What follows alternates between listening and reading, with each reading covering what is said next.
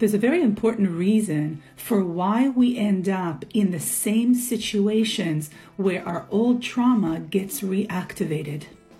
And the reason is this: for our subconscious mind, safety equals familiarity. And familiarity means that we know what's happening, we understand it, we can make sense of it. There is nothing scarier to the subconscious mind than that which we cannot make sense of.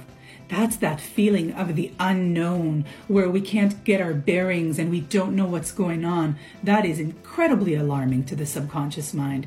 It'll come up with all sorts of pervasive statements and jump to conclusions and have what's called a confirmation bias, which will kind of fit a square peg in a round hole, just to make sense of whatever's happening around us. So what we can make sense of, what is familiar, feels safe in some way.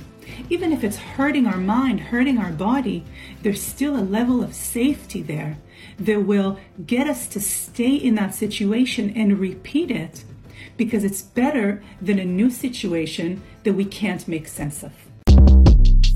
Shortcast Club.